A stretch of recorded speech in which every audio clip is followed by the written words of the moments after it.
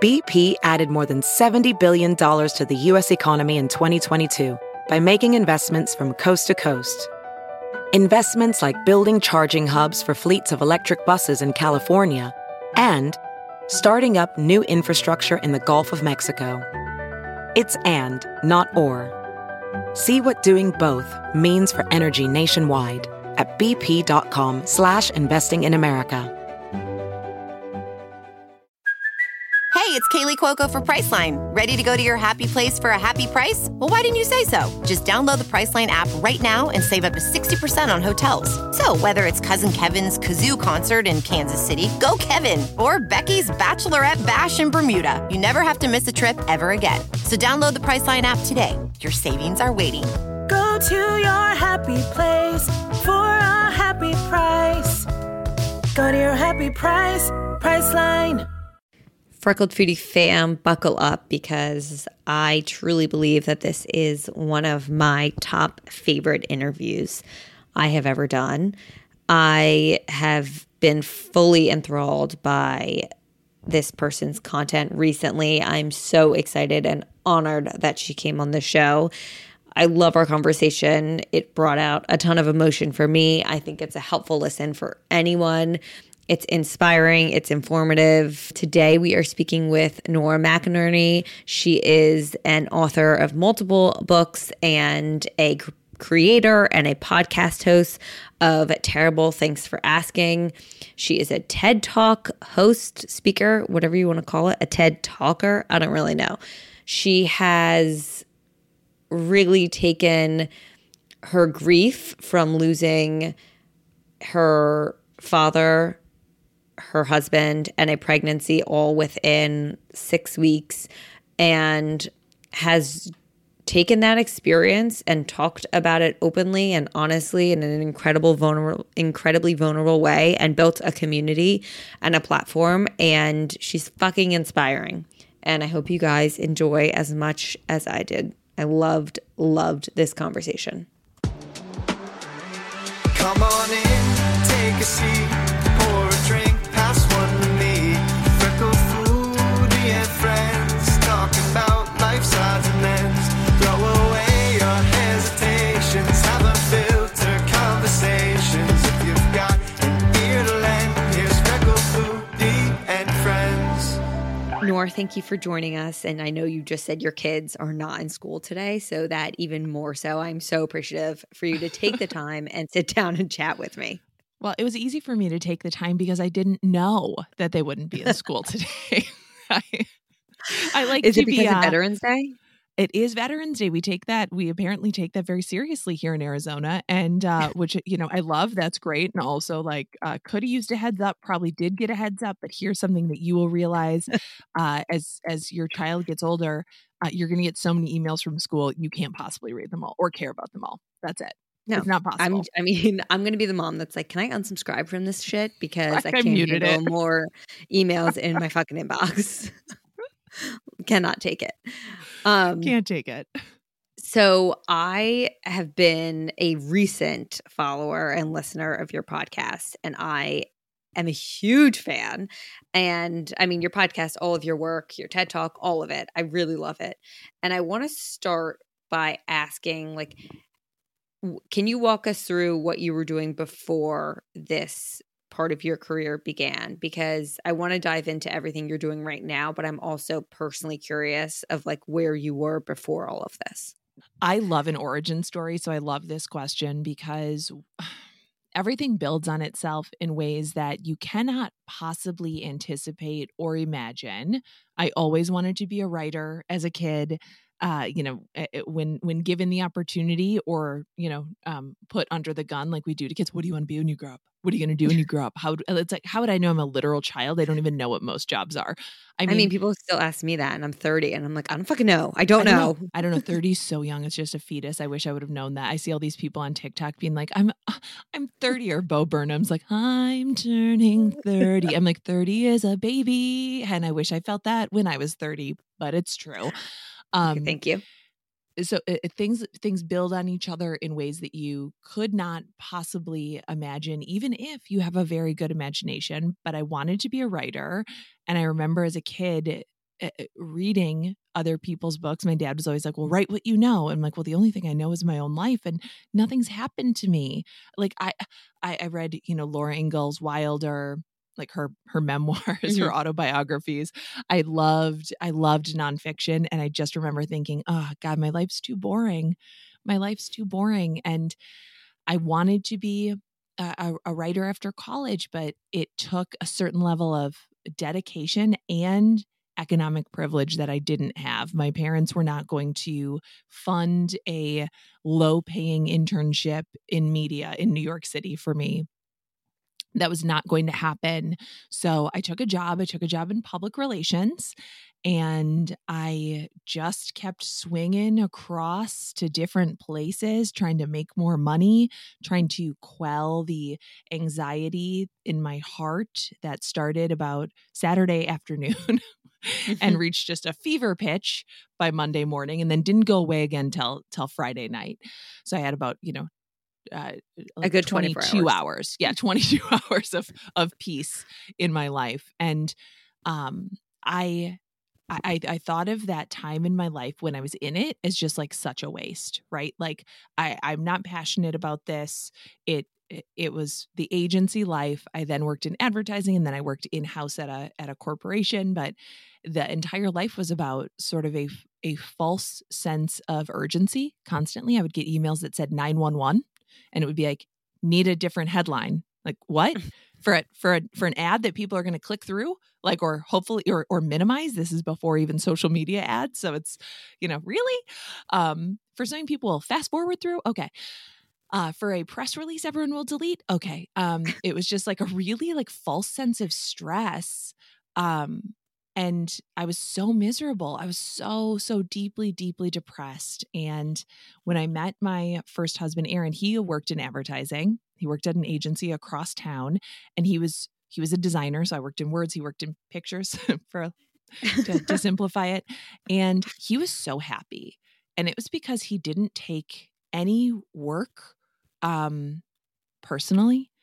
Like, he was like, oh yeah, I'm a designer and I like design. And, right now I'm designing a dog food website. Am I passionate about that? No, but I get to do, this gives me money, and to have a house, and to, pursue these like creative projects on the weekends. And it just wasn't that personal to him. Whereas part of why I hated my job was because I thought, like, if I didn't, like, it was all too personal, even though it was like about great clips, like.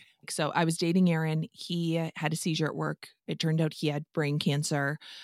And I'm just going to give you like the fastest version, which is I moved to an in-house sort of agency position, working in social media at a company. And Aaron kept working at the ad agency. And when he died in 2014, I just could not go back. Like, physically could not go back. Couldn't go back. Could not do it. Almost wanted to. It was like, maybe tomorrow. Couldn't do it. And I ended up not having a job anymore. It was sort of mutual, but also sort of just clear that they were like, please quit so we don't have to fire you. Please don't make us be the asshole.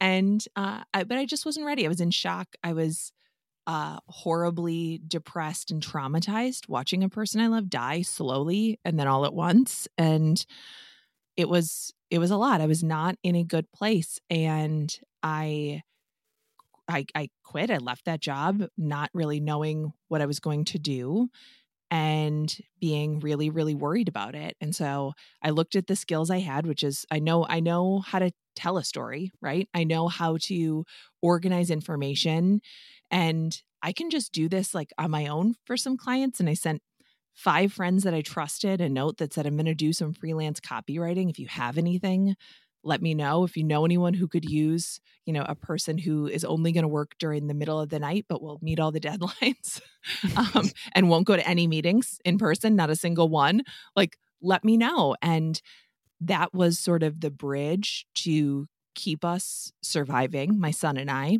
who was 2 at the time. And what started to happen was I'd also kept, this is the word, I'm so sorry you asked me this question because no, this please keep going.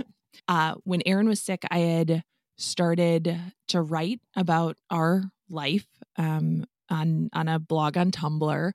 And when Aaron was really sick when he entered hospice, I asked him to write his obituary with me, and we did. And it was very funny. You can look it up. You can read it. And, we revealed his cause of death, which was radioactive spider bite that led to years of crime fighting against cancer. We recognized his first wife, Gwen Stefani. And, we didn't know they would print it. Oh my God. We were both new to dying, and we were like, I don't know, like, will they fact check this? No. It's an advertisement. It's an advertisement for your death and your funeral. Like, you can write whatever you want in your obituary, and I encourage all of you to do this.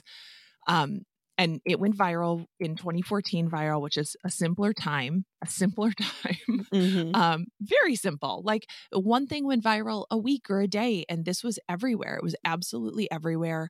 And a lit agent, several of them found, my blog and had reached out and asked, like, I think you should write a book. I think you have a book in you. And I was able to sell that book, my first one, It's Okay to Laugh, Crying is Cool Too.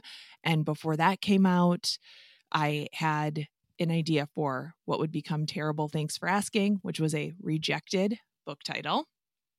Really? And yeah, they were like, it's too negative for a book about your husband dying. So Okay, well, let's make it a podcast and like, then let's grow make it a huge podcast. following. Yeah, and I made it a podcast because I was still getting so many messages from people who had found the obituary who were spilling their guts to me, like telling me, the worst things that they had been through. Me, a complete stranger, and being so honest with me. And I thought, okay, I do this too. Like, I'll be really honest with a stranger on the internet, and I will tell my family I'm fine and just straight up lie to them. And why are we doing this? Like, why are we doing this? And I noticed that there's a question that we all ask each other a million times in our life, probably more than that. And we answer it without even really thinking. And it's, how are you? And that can be and should be an invitation for a deeper conversation. But it's really hard. So that's where the podcast came from. That's where this whole career came from, was me just not thinking, oh, what can I do that will, I don't know. I didn't think that it would be, I didn't know what it would be, right? I just wanted to do something for the sake of doing it, not with a specific outcome in mind. And same with my book. I was like, well, I'll just write it, and if people buy it, that's great. And if they don't, oh, well, at least I wrote a book. Right. Honestly, I think that that's where so many success stories come from, because you're not so focused on the outcome that you're obsessing over every small detail. You're doing what you're enjoying, and you're just seeing what happens. And if it works, it works, and that's amazing. And if it doesn't, you still did it. And I want to say first, I'm very sorry for your loss. And I know you said, I think it was in your TED Talk, where you were like, people keep saying, I cannot imagine going through that. And you were saying, like, we're all going to go through it. The guarantee in life is that you will die and the people you love will die, which is really hard to wrap my mind around, even though I know that conceptually it is very true. But I've never talked about this on here, and now I'm totally staring, and I want to get back to a question I had with what you were saying. But I do this weird thing, and I don't know if this is something you've ever done or anyone has ever said this to you, but I say I can't imagine. But then also there are times where, like, I will go through these weird, like, daydreams almost, where it's as if someone very close in my life has died, and now we're at their funeral and I'm giving a speech, and then I start crying, and then I kind of come out of it and I'm like, how the fuck did I just get there? You're describing my childhood. You're describing my childhood. This is like a whole chapter in my first book, It's Okay to Laugh, about how as a kid, my sport was just laying in bed, imagining my whole family dying. I could not do it all the time. Yeah. And it's very normal. It is a way of sort of trying on a feeling, trying on a situation, trying to sort of dull the edges of the knife when it arrives by saying, like, okay, but I've already felt this and you haven't. And I hadn't. I would do the same thing and imagine, again, this is a story from the first book, but when Aaron was diagnosed, the first thing my brain did involuntarily was just shoot me forward to his funeral. Right. And I thought to myself, like, oh my God, you are already burying this person who's in front of you, who is alive, who is, is so present. And I think that it is an all-consuming thing, and especially when you're in it. And when you actually are in it, in my experience, there's a lot less of that time travel, because you know that what you have in this moment is so, so special. And I was a melancholy kid. My mom had this piece of art in her house that said, I'm going to get the wording wrong, but it was, no moment spent comes ever back again. Take heed and nothing do in vain. And I remember thinking, well, that's too much for me to handle. That's a little too much to read over breakfast. Like, must I Right. embrace every moment? Must I? But most of life is so mundane, so forgettable, so easy to just sort of like, God, I don't know. What did I eat for breakfast last Wednesday? I couldn't even tell you what happened yesterday. I couldn't even tell you most days what year it is. I don't recognize 2021 as a year. Neither. And I birthed a son in it. And right? I'm like, it's like, what? I don't know. This doesn't really feel like it happened. I feel like we're still just in the extended cut of 2020. Mm-hmm. But those big moments, the really happy ones and just the shocking or devastating ones, like, you are so, so present for those times. And when I was present in them, I remember thinking back to that sort of cosplay, right? That emotional cosplay of imagining a funeral or imagining what it would be like to lose somebody, and how inaccurate my imagination was. Right. Because I don't think you can ever actually imagine what it feels like. And I mean, would you agree with that? I haven't, I've lost people close in my life, but never a partner or a child or a parent. Yeah. I think, no, I think empathy is just your imagination, right? Like it feeling something with somebody, letting yourself feel the pain of another person is different from sort of imagining your own future pain. And I also think that a part of us sort of worrying about or playing through these future scenarios. Let me just let this dumb dog in. Come on in. If you're going to scratch at the door, you have to come in. I like talk My to her like dog she has any does the fucking clue. exact She's same thing. Right. I'm like, and then when I open the door, she steps back. Yeah. I'm like, you just tried to get in here. I'm like, well, now my literally just dog knows knocked. how to open the bedroom door. So he just barges the fuck in whenever he wants. How big which is this is dog? really fun when like you're trying to have sex. He is 50 pounds. Oh, yeah. This dog's like 8 pounds. So I don't think she can do that. But I wanted to make sure, because I was like, oh God, if I can't lock this dog out, we're going to have a problem, because she's obsessed with me. Like, yeah, just too close. Is she a pandemic puppy? No, we got her beforehand. We have also a pandemic puppy, of course. And because why not just add some more chaos to life? And she's chill. She's chill. She doesn't care about us at all. She's amazing. Like, whoever's with her is her favorite person. But this other dog that we've had for like 5 years is just 100% obsessed with me. No one else exists. There is not another soul in the world. I wish our dog was like that with me. Yeah. He's just like, yeah, all right, cool. Oh, do you have food? I love you. You don't? All right, I'm going to go in the bedroom and like chill by myself. He's like an adolescent teen. Yeah. He wants nothing to do with us unless we're cooking or we're giving him food. Otherwise, he just comes into our bedroom and hangs out on the bed all day long.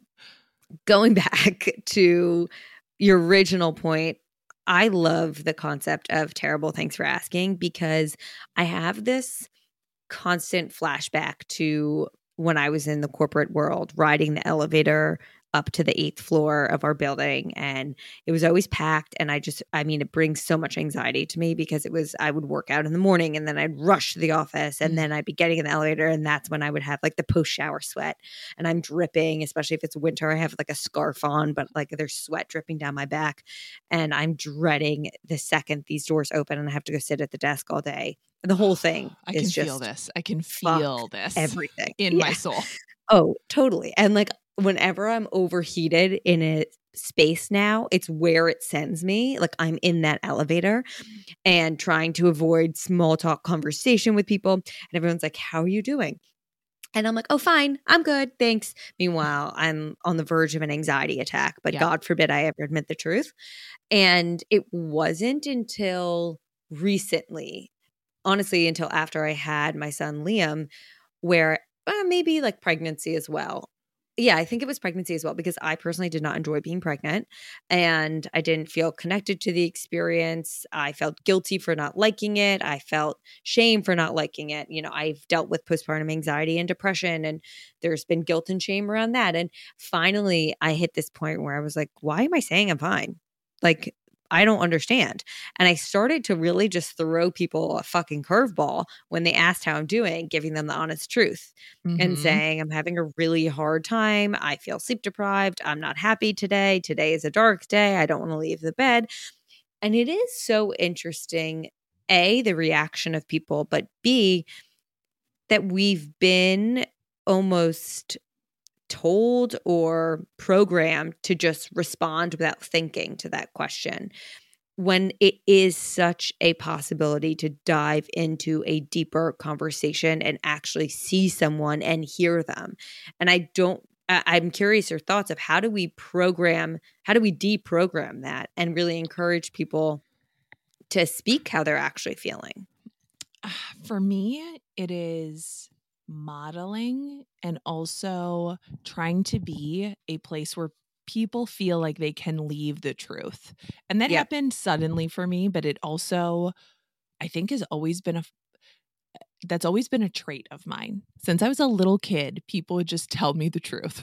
People would Same. just tell me, right? There's just some people like They love to share their secrets with me almost. Yeah. Yeah. I actually had a human design reading yesterday, and she was like, I cannot try to verbalize what she was telling me because it was fascinating, but also so over my head. But one of the things was like, you know, people really confide in you. Like your whole life, have you been all of a sudden able to connect with people? If you're sitting at a dinner table at a dinner party, someone you don't know is suddenly telling you their life secret. I'm like, oh yeah. Yeah. I just thought like, Yes. I don't know if Is I that gave not up everyone? like, yeah, I'm like, I give off some vibe. I don't know what it is. Like, I know the details of every story of all the doormen in my building, and I'll like text my little sister or my husband about it, and they're like, "Where did you get this info from?" I'm like, "Oh, I don't know. Robert was just like telling me everything." Yeah, I don't know. We had like 3 minutes. How are you is great small talk for most of our relationships, honestly. You know, it's you are not obligated, by the way, people like you, people like me, empathetic people everywhere. You are not obligated to become a receptacle for everybody's trauma. And you are also not obligated to bleed out and reveal all of your life secrets to everybody. Not everybody is a safe place for it. You know that. But in my experience, the people who truly love us and care for us, my siblings, you know, my current husband, my family, my closest friends, they do need to know the truth. And even in some cases, you know, when things started, when Aaron was diagnosed, we weren't married yet. And I was out of the office, like sitting with him for his brain surgery. And I ended up going back to work when he came home, because I had to, because yay, America. And I had told my boss, and I was very lucky to have a great boss, a really compassionate person who understood life and how hard it is. I told her, I don't want anybody at work to ask me about this. Work is going to be a place where I go and I have a complete escape, and I'm going to compartmentalize everything. And I don't want anyone to ask me about it. If any of the situation requires time off work or something, I will let you know. But like, just don't tell everybody not to ask me about it. And I'm going to pretend like it's not happening at work. And she had that conversation for me. And when people, you know, didn't respect that or literally just could not hold themselves back from asking things like, so is he going to die? Oh my God. Real question. Hold that grudge still against that man who asked me that. I would say, I'm not talking about this. I'm not talking about this. And I would just repeat that and walk away. I'm not talking about this. I'm not talking about this. And I was lucky to have a boss like that, but you shouldn't have to be lucky.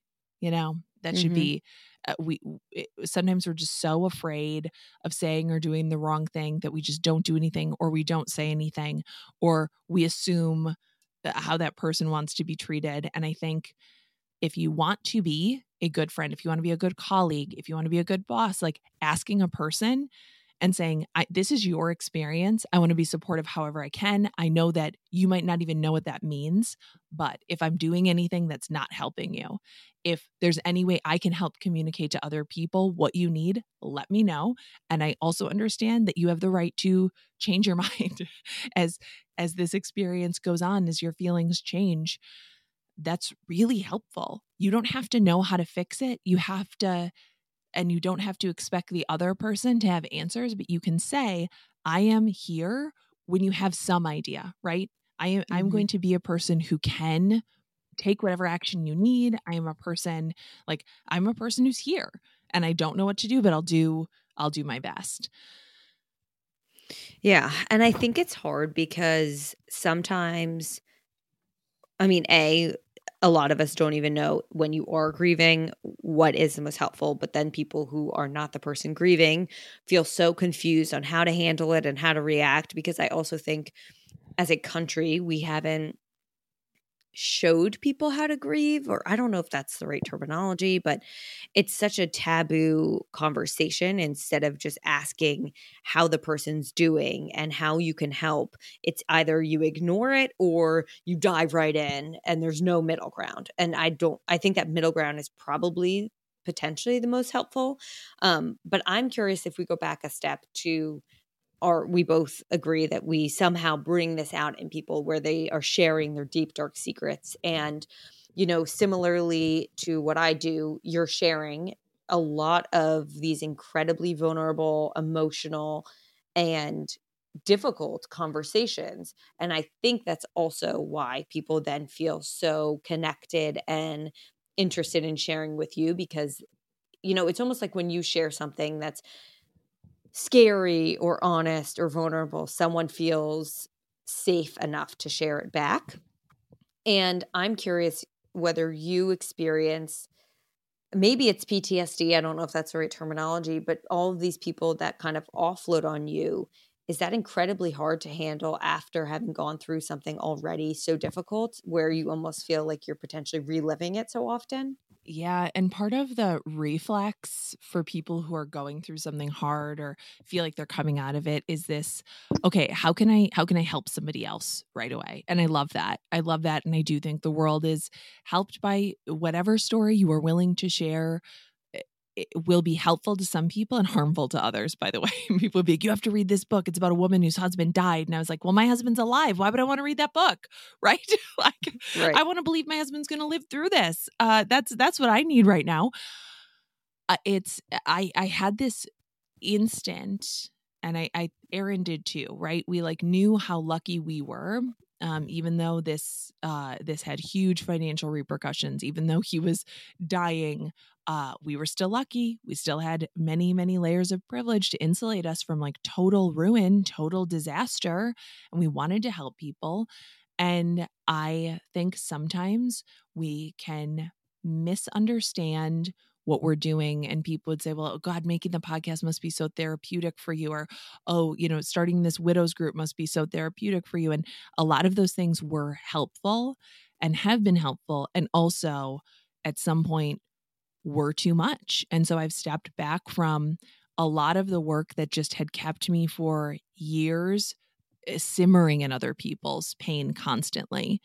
And I have had to have some boundaries put up. There were things that I stepped away from. I don't, I'd started this group called the Hot Young Widows Club. I stepped back and retired from the widow community at a large scale, because I couldn't be, responsible for the healing or the emotions of thousands of people at a time. And I wasn't meant to be. I was just asked if I could do this thing. And because everybody loves to help, I said yes, right? Oh, well, yes. And then I'll do this. Right. I'll do whatever you need me to do. So I when I'm not making my show, when I'm not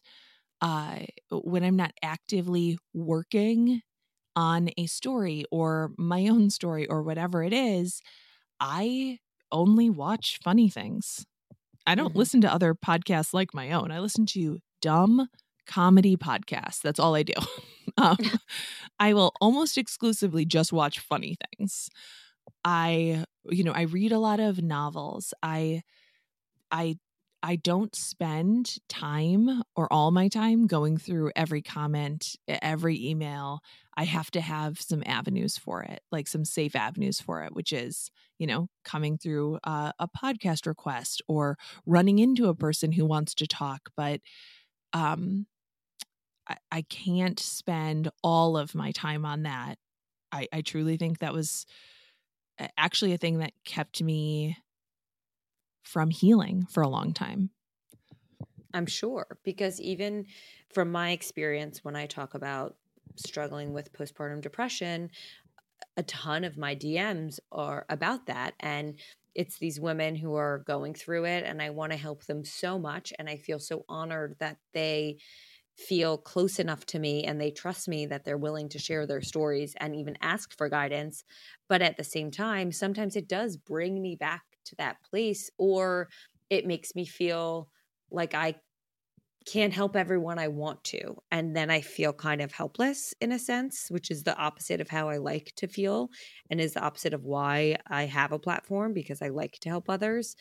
And it feels just overwhelming and all encompassing. Because it And is. And we're not it is. we're not built to withstand this much attention, negative or positive. We aren't. And we're not meant for this much access to one another constantly. And I would worry, especially in the beginning, if I don't reply to this person, they're going to think I'm like, I don't care, or I'm mean, or whatever. And it's like, when I also look back at the past 5 years, I spent a lot of time hunched over my phone, ignoring like my life and my kids, because I would get a message from someone and they would be in pain and I would stop everything. Everything. And it's not that I regret it. It's just that is not a space that I can spend all my time in. Life is life is short and life is long, and we are lucky for every moment that we get. But to constantly just pickle yourself in the suffering of others isn't safe. It isn't healthy. Therapists don't do that either, and they're trained True. mentally. Podcasters, writers, we're not. Like, Right. we're My not. therapist is like, I'll see you next week. Yeah, and they see have a great 20 one. people a week, period. Right? 20 Yeah. people a week for an hour at a time. It's not just constantly, pouring into their phones, their inboxes. But I will say that I do spend time when I am ready, going through everything. I don't respond to everything, but I do read everything, and I kind of ritualize it. And I put my hand over my heart and I thank the person for sharing that. And then I have to let it go. Right. And that's the phase I'm in right now of trying to navigate that. And it's difficult because I'm also, it sounds like you are as well, potentially a people pleaser. And Oh yeah. I'm an Love to interesting please. type of people pleaser, because I love to please, but I also love to speak my honest truth, and like sometimes just don't give a fuck about someone else's, like, I can't explain it, but I love to please those who are showing up for me. I want to And do then everything. I'm also for them. not afraid to tell somebody to fuck off. So Fuck off. Yeah. I'm like, get the fuck out of my way and Yes. don't come back. Yeah. All right. It sounds like we're the same person. So this is great. Right, yeah, that's a very to me, there's no dichotomy there. To me, that makes perfect sense. Okay, good. As long as you get it. Yeah. But yeah, it's hard. It's hard to feel this inclination to be there for someone, but then also the realization that you physically cannot, emotionally or physically or feasibly. And I want to, while we're speaking about this, I mean, not only did you lose your partner, but you also lost your father and a pregnancy within a month range. Is that correct? Yeah, it's October 3rd, October 8th, November 25th. It was just and guess how long it took me to go to therapy? I 8 would months. hope the next day, but I'm going to say that's not the case. 8 months. No doctor was ever like, wow, you should go to therapy. Like, none of Aaron's doctors were like, wow, do you need a sedative? Like, no, I'll just not sleep for 5 years. I'm good.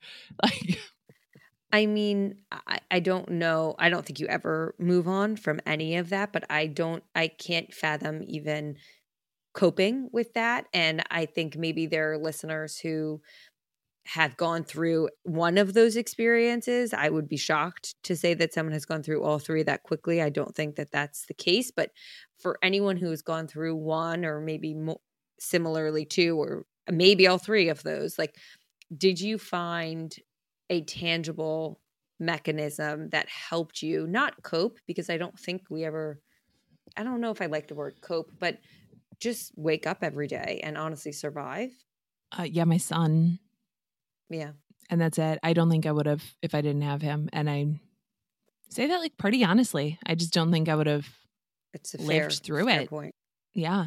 And I mean, maybe, I don't know, but I definitely didn't feel I was not thriving. I was not coping. And other than that, I was actually coping really, really, really badly. I did not have I had no mental health, none. I just numbed out with alcohol and with the internet. I was always online. And part of that was, I would just lose myself in Google Photos. Just like, let's go Of back what? to this date a year ago or 2 years ago or 3 years ago. Let's look through every tweet we ever exchanged, every text that we've ever exchanged. Let me try to archive, let me try to gather, I just want it all. I want everything. And part of it too is just like, let me engage in something that's so far. Let me just scroll and scroll and scroll and just get so far out of the present and my body and whatever I'm feeling that I just don't feel anything at all. And it was dark. I didn't have any coping mechanisms, none. Nothing healthy. Was it therapy that eventually helped you continue along other than your son? I mean, I'm sure Yeah. having a child, for me, honestly, like going back to what we were saying in the beginning, the death not visions, but those kind of imaginatory, oh, what would this funeral be like for this person, has gotten a little bit stronger ever since having a kid. And sometimes it's my funeral. Oftentimes it's my funeral. And I don't know if that's normal or common, but I'm just going to pretend like it is. So other than having a child, which I think is the number one driving force for any of us to do our best in any realm, especially if it's just staying alive, was therapy the most beneficial thing for you? I think it was therapy. I also think it was time. I also have done, I think, a lot more in the past year and a half than I don't know. I wish I could pinpoint and be like, this is the thing that was like it. And I think that initial therapist was really, really helpful, very instrumental. I think having Matthew, I met my current husband, and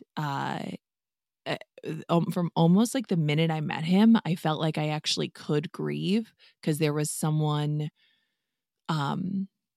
present with me who was not burdened by having known me before, or Right. having any expectation of how I should be or who I should be. He was just there. And I think that helped. And I think, yeah, I've done a lot of different kinds of therapy, especially in the past year. And, I've done like cognitive behavioral therapy. I've done EMDR. I've done dialectical behavioral therapy. I've done groups. And I think I wish I could point to like one thing, but it was all of those things. And it was also having this community that I'm not a formal part of anymore, but this community of people who had lost their partners, and who I could get online in the middle of the night and just, type something to. I had a few very close widow friends, and having people Relate. who share a part of your experience. Everything is so personal and it's universal. That kind of loss, that was really, really helpful. That is what helped me feel seen and normal. And I think it's also, again, I can't speak from experience, but I think from difficult things I've experienced that are not comparable, but the pendulum of emotions can feel so confusing. And the only thing that's helped me in both those highs and those lows, and I can speak from, for instance, the experience of postpartum, is having someone who's similarly been through it or is in it, to know that there's no judgment and that there's almost like a nod your head, like, yes, I too have thought, like, wow, what the fuck just happened to my life? I can love this child so much, and I can really resent certain parts of my life, and I can miss and grieve the old version of myself. Like, I'm not a lunatic for thinking those things. And I think you only can find that at its deepest level through someone who has similarly lived in those shoes, no matter what the circumstances are. Yeah. Yeah. I just think casting your net as far and as wide as you can, and also being extremely patient. I thought that a year would make it feel better, right? Like just a year. It just takes a year. And my friend, Dr. Anna Roth, is a therapist. She is a person who's also been through a lot of shit. And she always says it's not the time that passes, it's what you do with the time. And so that first year, I didn't do any work. I kind of went pretty light in therapy, and I certainly was not in a place to acknowledge and work on, the ways that this had really, really affected me and changed me. I was so angry. There was so much anger. There was so much rage, and I couldn't even identify it as grief. And of course it was. Of course. I'm curious, you mentioned Matthew, your current husband, and I hope this is not an invasive question. I have this weird thing where I feel oddly comfortable speaking around the topic of grief and death. I think because through therapy and conversations with my family, I think I can pinpoint it to when I was young. We lost one of our closest family friends who was like my second father, and our families are basically one in 9/11. And because it was such a public way of losing someone, it became a discussion that we had with everyone we saw.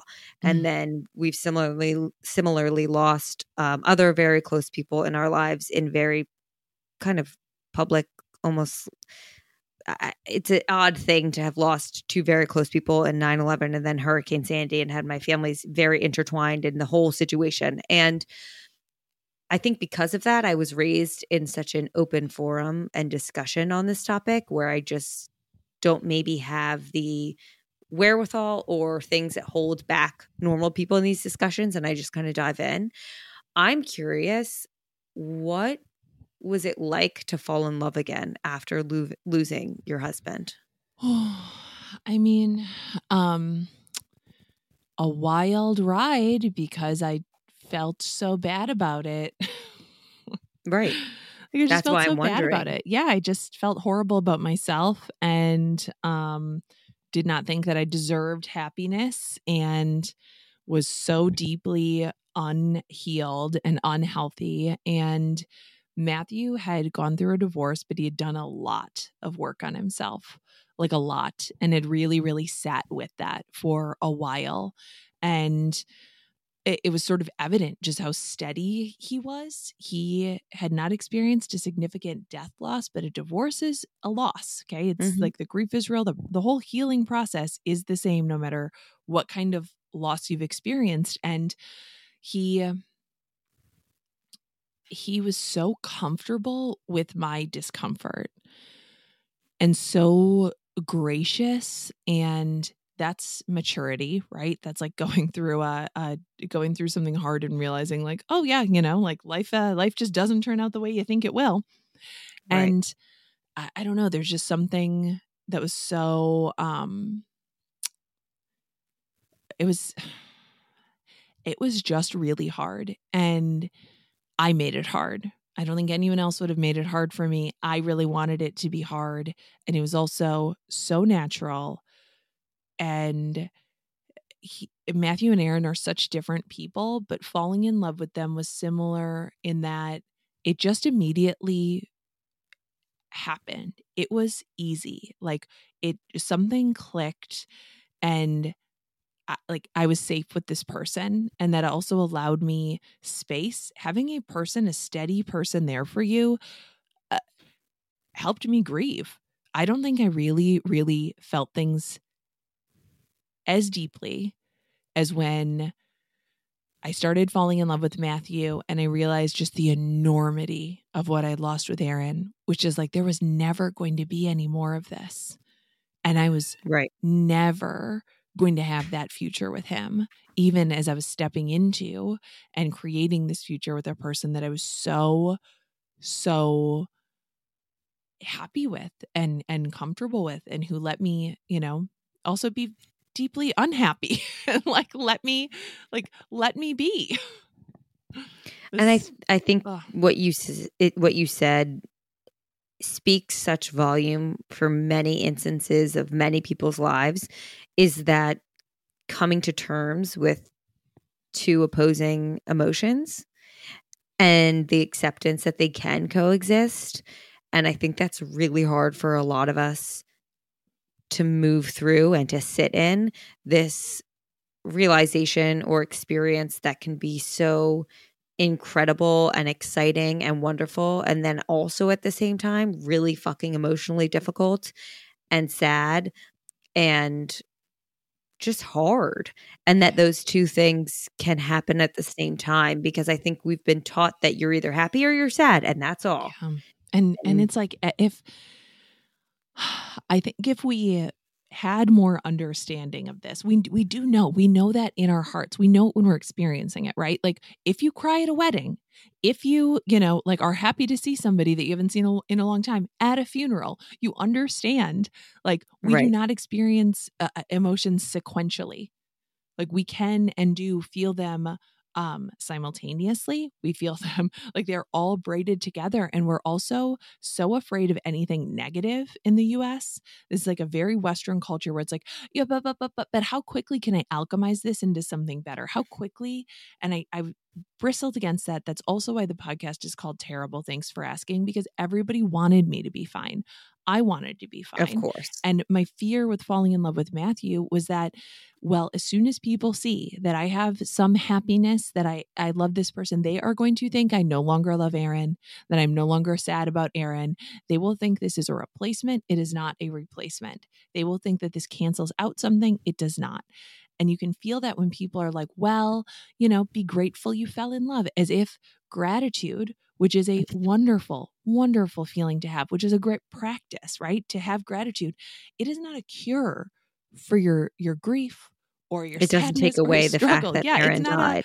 it's not a salve. It's not, well, if you are grateful, you can't possibly be sad. No, you can absolutely do both. And in fact, watch me. Right. No, I totally agree. I mean, and that's something I talk about a lot, is this existence of two different emotions and coming to terms with it and sitting in it and realizing that we can feel them. Mm. And it is hard for people to understand. And I also think you're right. This country specifically, everyone wants to just, it's almost like the suffering Olympics. I talk about this a lot when it comes to anxiety and depression. It's, mental health does not discriminate. And if you're in, my therapist once said this to me, because I had a hard time during COVID when I was anxious or depressed. I'm like, well, I mean, look at me. Like, woe's fucking me. I'm at my parents' gorgeous house in Florida quarantining, and like, think about the rest of the world. I don't have a right to be upset or uncomfortable or anxious. Mm. And my therapist said this once, where whether you're in a yacht or a canoe, if that ship is sinking, it's sinking. It doesn't matter what type of ship it's sinking. And I think we feel this need. I think it's important to be empathetic and to acknowledge your privileges and to assess where you are and show gratitude to your current state. But I also think it's detrimental to constantly compare emotions when it comes to feeling sad or negative ones to someone else's and saying, well, they have it worse. I don't deserve to feel this way. Absolutely, because you deserve empathy too, and you deserve it from yourself. Right. And right at, maybe in the middle of our conversation, you said, like, well, I haven't been through something comparable. And it's like, well, none of them are comparable. True. Even, we lost our dad. I have 3 siblings. That's 4 versions of our dad. Right. So we all lost our dad, and we lost him in different ways, because my relationship with him was different than, my sisters Completely. or my brothers. And I think we want there to be, or we sort of imagine that there is. And I understand this because I never want to come across as saying like, oh, well, like, yours is worse. Who wants theirs to be worse, by the way? Like, who wants to win and be like, yeah, no, mine sucked more. But True. this also comes from just like a dearth of compassion as a culture. And there's a reason why we want to, appear as though, we're not, I'm not being too grabby. I want to make sure that I know yours sucks too. And it's because like, we do feel like there's a limited amount of empathy out there. And I understand why. Why, because it is hard for people to be present with the struggle of another person. It's hard. Everybody wants to, not everybody, but it's sort of our nature to say things like, well, like, yeah, you have postpartum, but like, like you also have a husband. So, and right. And at least you got pregnant. Yeah, at least, yeah. well, at least you got pregnant. It's like, true. And, trust me, anybody who's going through something, they do not need help finding the silver lining. Like, they will find it. They will find it on their own. Nobody needs it pointed out to them. It's fucking silver. Okay. They'll see it. They'll see it. They'll see it when they want to, when it appears to them. And I think we sort of weaponize that against ourselves and against other people when we say things like, well, at least, oh, well, but, well, you should. Those are not like, no one wants to hear it from another person, and we'll say it to ourselves as if we are not people. I think I totally agree. And I think for me specifically, when you pointed that out, that I said that, it's interesting if I unpack that, because we're treating this as my therapy for the day. If I unpack that, a lot of it is I don't want to undermine what you experienced by comparing it to something I've gone through. Because in reality, yes, has postpartum been difficult for me? Of course it has. Would losing my husband and my father and a pregnancy that close in time be more difficult? 100%. And I can't deny that. But also, if I go way back to another thing I mentioned, is that in my childhood, losing someone so close to our family and watching it deeply, deeply impact my father, who was in the building next door, and my mother, who was with her best friend watching the towers collapse, and my best friend in life losing his father, all of those things. I don't think at that age I ever felt I was able to grieve, and still in today's, my entire life, feel like that's my time to grieve, because it was so much worse for everyone else involved. And it's like, yeah, it obviously impacted me, but my dad came home that night in reality. Yeah. And it's confusing, especially for a kid. And I don't know. I don't know why I felt inclined to share that, but I think that's something for me that has really stuck through with me my entire life when I'm thinking about grief or things I'm going through. And it does inherently go to those suffering Olympics, because at such a young age, I was thrown into that. And I felt that I wasn't able to be the one grieving.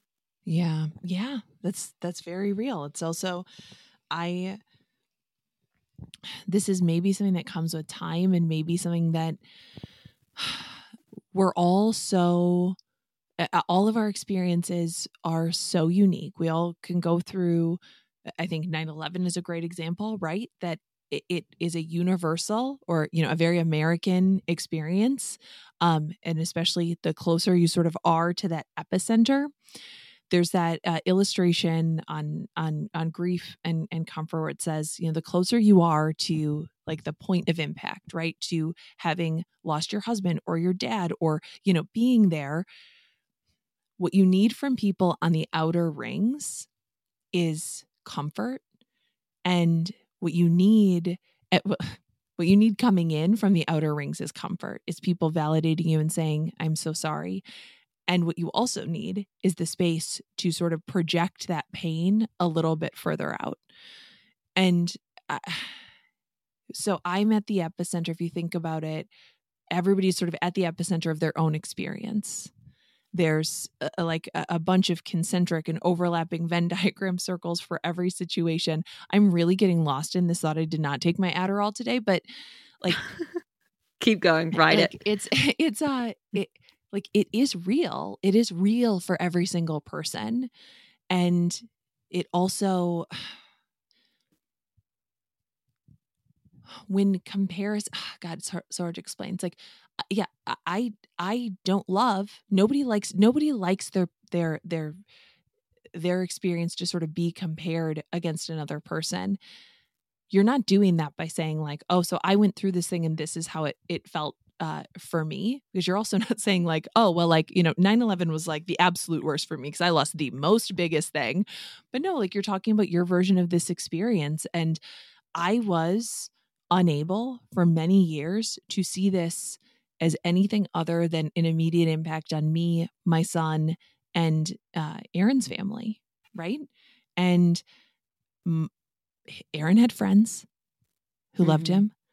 My family loved Aaron. They were there, right? Like this happened to so many different people and in so many ways, but there are just so many versions of a story and they resonate with people in such different ways. And for any time that I made another person feel like it didn't count as much for them, I am sorry, because it did. It counted. It counted just in a different way. And I don't think what we mean to do is to say like, oh, there's some, big general measuring stick and yours is worse than mine or mine is worse than yours. It's just like, it's all individual. It's all individual. And even with the pandemic too, yes, we are all going through it. We are all being affected by every single person that you come into contact with, whether or not you love them, hate them, admire them, are envious of them.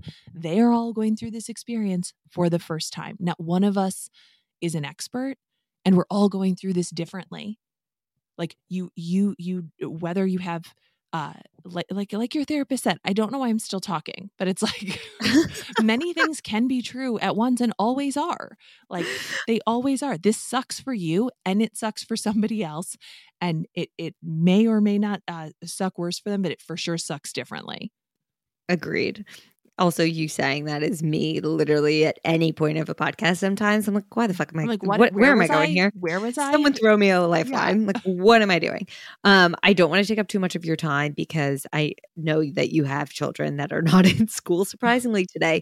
But I feel inclined to ask, how are you doing today? Today, I honestly woke up feeling like weirdly, like kind of icky. I don't know what's going on, but I'm doing okay today. I'm doing okay today. And one of the things that I'm very lucky to have, a thing that made the past 2 years much easier, the thing that made the pandemic much easier for me and also more frightening in some ways, is that my husband stays home with the kids. Stays home with the kids. So you know what? The kids aren't going to school today, but they are occupied as always. We love that. By the man who does literally everything for them. So kudos to him. Yes. We love a modern man. We love a modern man doing, again, and no one would be like, wow, this man has a stay-at-home wife. They'd be like, yeah, that's right. Right. Yeah. Okay. But good. When I tell people man who stays home, they're like, what? Oh my God. Well, it's the bare hero. minimum. Yeah. As we were saying before we started recording, literally the bar could not be closer to the floor if we tried for like a man getting applause as a father. Yes. They change a diaper. They're a fucking hero. He's a goddamn hero. They're like every day. He makes them breakfast every day. I'm like, yeah, that's how often they eat breakfast. Okay. Oh my God. Man. It's something else. Well, Nora, thank you so much. I honestly think that this was my favorite interview I have. Gosh, well, thank you, and really appreciate it. God have mercy on your editor, but no, you were amazing. For people who listened and want more, where is the best place to follow you? Oh, I mean, I'm on Instagram. It's Nora Borealis, which is a play on the Aurora Borealis. Not my last name. It's confusing for people. I've but been I'm a wondering. Senior millennial. We used to. The internet used to be about a 6 screen name. You youths don't understand. Okay, so yeah, that's my Instagram name and my website too, and both are probably good. And I've a podcast called Terrible Things for Asking, and I've written many funny books about sad things. We love it. Everything will be in the show notes, you guys. And Nora, thank you so much for being on here, taking the time, and for normalizing this conversation and just being so honest and vulnerable. Thank you guys so much for listening to the show. I love doing this more than anything in the world. If you could be so kind as to rate and or review the show, share a screenshot on your Instagram story, whatever you feel like doing to show some love, I would really appreciate it. Obviously follow at FFNFriendsPod on Instagram and me at Freckled Foodie for more content. Thank you for being a part of the FF fam, and I hope you have a wonderful day.